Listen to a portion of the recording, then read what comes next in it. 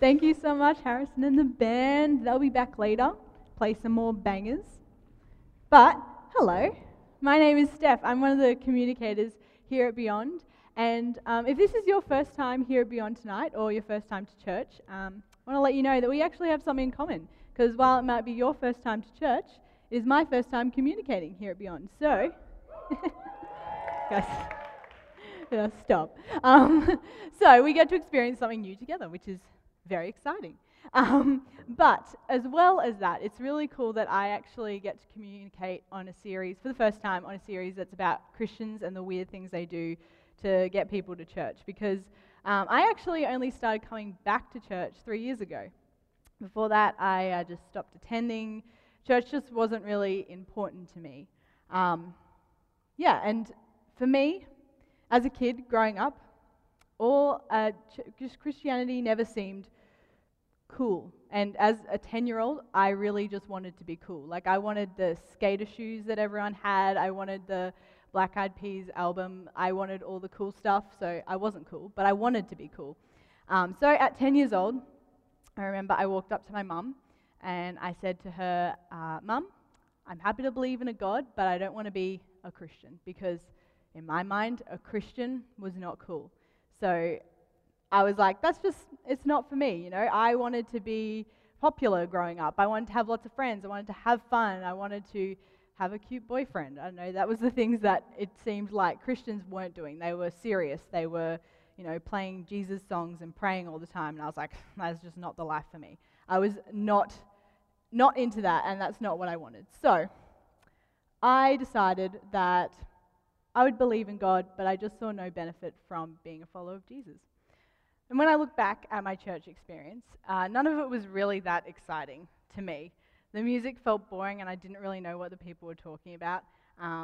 And there were these rules, like kids can only have one cake from the morning tea table, which was absolutely ridiculous. Like, so the parents get to have multiple cakes? All right. And as well, Sunday school was traumatizing, because I was a very shy kid, which you may not believe as I stand up here before you. But as a kid, I was really shy. And when you're in a group of kids who you don't know, and then the teacher asks you to answer a question that you don't know the answer to, and I was clearly not into the whole class participation, it was just not me. And so from that point on, I decided Christianity wasn't for me. And if you were here last week, you would have heard Josh, who started part 1 of this series. And he talked about the hope that we can find in Jesus. And if you missed it, don't worry. You can check it out on our social media links where we have it there. But he said, discover the hope that is found in Jesus. And for me, when I walked away from faith, it was because I just didn't understand that hope. I didn't see any reason to jump on the bandwagon. And Christians were weird. In some ways, I didn't feel I could trust them. Sometimes it felt as though Christians just wanted to convert you and desert you. And you would come to church because, to be nice to your friend, you come along, and then you feel awkward because they run off and they go hang out with their friends, and you're like, well, I'm here by myself. Or maybe you've accidentally done this or unintentionally tried to just bring someone to church rather than hang out with them and getting to know them and just talk to them. Maybe you have felt, or you still feel that way. Maybe you don't trust Christians because all they ever want to talk about is God. It's just to get you to church or make you pray, tick you off their conversion list.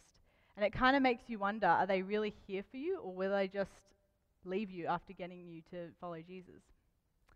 So a question we're going to be answering for the Christians here tonight is, what is your role in someone's faith journey? And if you're an unchurched person, guess what? You're off the hook. There's no pressure on you tonight, but you guys get an insight on something that a lot of Christians struggle with. So you get a little backstage look at it. And immediately, most of us want the lead role, right? The one who gets them to the touchdown play. I'm going to put this into a theatre metaphor because sports doesn't make sense to me. I'm a theatre person. If you don't know that, I'm a bit of a musical theatre geek. So I'm going to put it into a bit of a metaphor that helps me understand it. And so in a show, everyone wants to be the lead role. Everyone wants to play the lead role, be the star who gets the final bow and the standing ovation. But there's so many other parts in the show that need playing. There's the backstage hands, the dancers, the musicians, the people in the ticketing booth. Like, they are so important to the show, and without them, it just doesn't happen. And they're essential as well. And what I'm trying to say is, don't try and be the lead role in someone's journey, which might be difficult. And maybe you're still feeling the tension of having to be the one who gets them to the end, who gets them all the way to being a follower of Jesus. Because if you don't take them all the way, who will? You feel as though it's all on you because you're not sure that God will show up to do his part. But this isn't a new problem. In fact, Jesus talks about it long ago, and it was recorded in one of the 4 Gospels, Mark, located in the New Testament of the Bible. So when Jesus is explaining, he's talking to a small group made up of his 12 disciples, or we like to call them the Dirty Dozen, and a few other listeners as well. And kind of the way Jesus describes it may not really make sense to us today because he kind of puts it into a farming metaphor, but I'm going to just put it out there. We're going to go through it and then kind of break it down in a way that makes sense to us today. So, he starts by saying, the kingdom of God is like a farmer who scatters seeds on the ground. And if you're sitting there thinking, what? Don't worry, so were the other guys back then. The Dirty Dozen, the whole lot, they were all like, what, Jesus? What are you talking about? So he kind of breaks it down and says, night and day, while he's asleep or awake, the seed sprouts and grows, but he does not understand how it happens. So, night and day, it's a process that takes time. It doesn't just happen overnight, but over several nights. It's not just, bam, the seed's grown and it's all there. It's a process that takes time. He goes on to say, the earth produces the crops on its own. It all happens by itself. The farmer scatters the seed grows. But there's other elements that contribute to that. The rain comes along, helps it grow, but sometimes flooding and wind can destroy the crops. He doesn't have a control over what comes along. Ooh, it's gone. That's fun. Okay, there we go. He doesn't have control about what comes along, but other things either hinder or help the growth of the crops. First, a leaf blade pushes through. Then the heads of wheat are formed, and finally the grain ripens. After waiting, the process starts. It's not finished yet. It's not all the way, but the process has started. Something's happening. The leaf blade comes through, the wheat is formed, the grain ripens. See how there's a step for each process as it goes through. It doesn't just happen straight away, but there's a step, and you can't have the next step without the one before.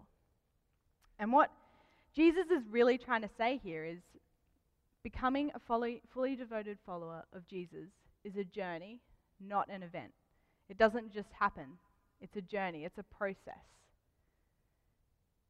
And then we go on to say, as soon as the grain is ready, the farmer comes and harvests it with a sickle, for the harvest time has come.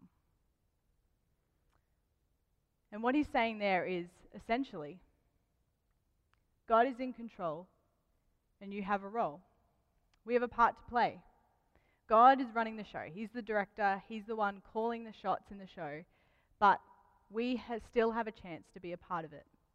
We have a chance to make the show happen and a role to play, which is exciting. It can be daunting, but it's exciting. So, now I'm going to break that down in a way that kind of makes sense for us, because I don't know if anyone's a farmer here, but I'm not. So we're going to put it in a way that makes sense for us today and see what Jesus is saying about our role in someone's faith journey. I'm going to start with the 5 stages of faith. And I'm going to go backwards because I think it will make sense backwards. I think it will make sense. So we're going to go backwards. We're going to start with believe in Jesus. And we know what that looks like. Some of you here tonight might be a follower of Jesus. Maybe you identify as a Christian. At Beyond, we identify a follower of Jesus as someone who is in a connect group, serving on a team, and giving financially. So that's how we see someone who believes in Jesus. The next step is seeking God. Someone who's interested. They want to discover who God is, and they're interested. That's why at Beyond we have events. We have our Hello Sundays events. We love having food stalls, markets, live music, and we really want to create environments for people to come and those who want to seek God. And our messages as well are aimed around that too, for people to have the chance to find out who God is. Open to change, that's the next step. So this person might say, yeah, a God exists, but I don't know what that looks like. And if that's you, our next series is actually tailored around that kind of mindset. It's called Making Sense of God. So that's the title. So if you are someone who maybe feels like a God exists, but don't know what that looks like, what he wants from you, or what you need to get from him, that's our next series, and that's kind of tailored for that. Next step is someone who is curious. This person, they're fairly passive. They'll say, I'll talk about God, but it's not something I'm seeking or driving the conversation to. Someone who's not opposed to God, not looking for the answers, but open to chat about it. And last, but first, we have trust a Christian. That one's on us as Christians, because no one can go through all those steps until they've trusted a Christian. They can't get through to being curious or open to change unless they trust a Christian. And let's be honest, we're not always good at getting other people to trust us, because sometimes Christians can be weird and we can do weird stuff. Our application tonight actually is going to show you how you can do that. I want you to be for someone, because the reason people don't trust Christians is because they're never for them. They always want to get them converted. They're doing it for themselves. They're not thinking of the person. So our application here, kind of under this title of For Monday, because we believe that if you're coming here to church on a Sunday night, we want to make it worth your while. We want to make sure that you're learning something that can not just impact you for your Sunday night, but for Monday and for the rest of the week. So our For Monday this week is pick 4 unchurched people you are going to be for. So 4 people in your life that don't know Jesus that you are going to be for. You can write their names down, put it on your phone, write it in your journal. 4 people who don't know Jesus that you are going to be for. And that's as simple as grabbing a coffee, hanging out. You don't need to bring them to church. You can if you want to, but don't trick them. Don't say, let's go out for dinner, and then in the car be like, oh, by the way, we're going to church. Jokes. That'll be fine. We'll get you baptized. Don't do any of that stuff. That will lose your friends. Just be for them. Hang out with them. Get to know them. Talk about life like normal people. Because people who were nothing like Jesus liked Jesus. Because Jesus was for people. Jesus met people where they were at. He cared about the person, not about getting them into the churches or the synagogues that they called back then, praying. Of course, he wanted them there eventually, but he understood that it was a process and it took time and trust. So this week, meet people where they're at. Grab a coffee, hang out with an old friend, get to know how they're going. If you don't have any unchurched friends, find some. Make some unchurched friends. Join a sports club or Zumba or go outside. It's not that scary out there. Go talk to people, the people who serve you at cafes, and just be a part of the community. Connect with the people in your community. Because the more you connect with those people without a hidden agenda, you'll find making friends and being for people is actually quite simple. And invest time into people the way Jesus did. And maybe you're still struggling with this. Maybe you're asking, why do I need to do this? Because isn't it just easier to hang out with my church friends? To not go out and hang out with those people who are different to me and have different beliefs? Sure, it's easier. But ask yourself these questions. Are you the kind of person an unchurched person likes? Are you the kind of person unchurched people trust? People trusted Jesus. Even when they didn't believe what he believed, they still trusted him because he took the time to invest in them. Are you the kind of Christian who likes and trusts people who are different than you?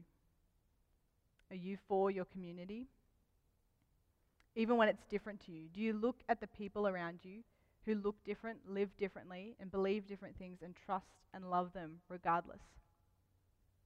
We like to say at Beyond that people can belong here before they believe, and we 100% believe that. And we truly mean it because we want people to feel a part of our community regardless of their belief, because we want to be for them. And you might have tension still, you may not be 100% sold, and I completely understand that. Behind all those questions of doubt is one question. What if it doesn't work? But at the end of the day, you're supposed to be for them. So whether they become a follower of Jesus or not, does it matter? Here's the big question. What if I never try? So this week, try. Because I'm standing here as someone who now calls himself a Christian. Why? How did I go from rejecting the idea at 10 years old to now being a fully devoted follower of Jesus at 22? Because a few people decided to be for me. They took the time to care about me as a person. And they tried. I'm here because someone invested time in me, got to know me as a person, and they showed me a community where Christians were kind of cool. And wherever you are in your own journey, if you think back, maybe there are people who took the time to invest in you, to meet you where you're at. Now you have the opportunity to show that same love to them. So, in a minute, I'm going to pray for you. It's been a quick one tonight. You guys get to go home early. But afterwards, Chris will be taking us through some communion. So, let's pray. Dear God, I just ask that you help us to be for people. The people in our community that are different, the people who we don't see eye to eye with all the time and don't have the same beliefs as us. I just ask that you help us to meet them where they're at, and regardless of whether they ever believe in you, we're always there for them and we're for them. And Lord, we just pray that we understand and have faith that even in those times where we're not sure if you'll come in and do what you can do, we just know that we can do all that we can do and have faith that you'll step in. We pray these things in your name. Amen.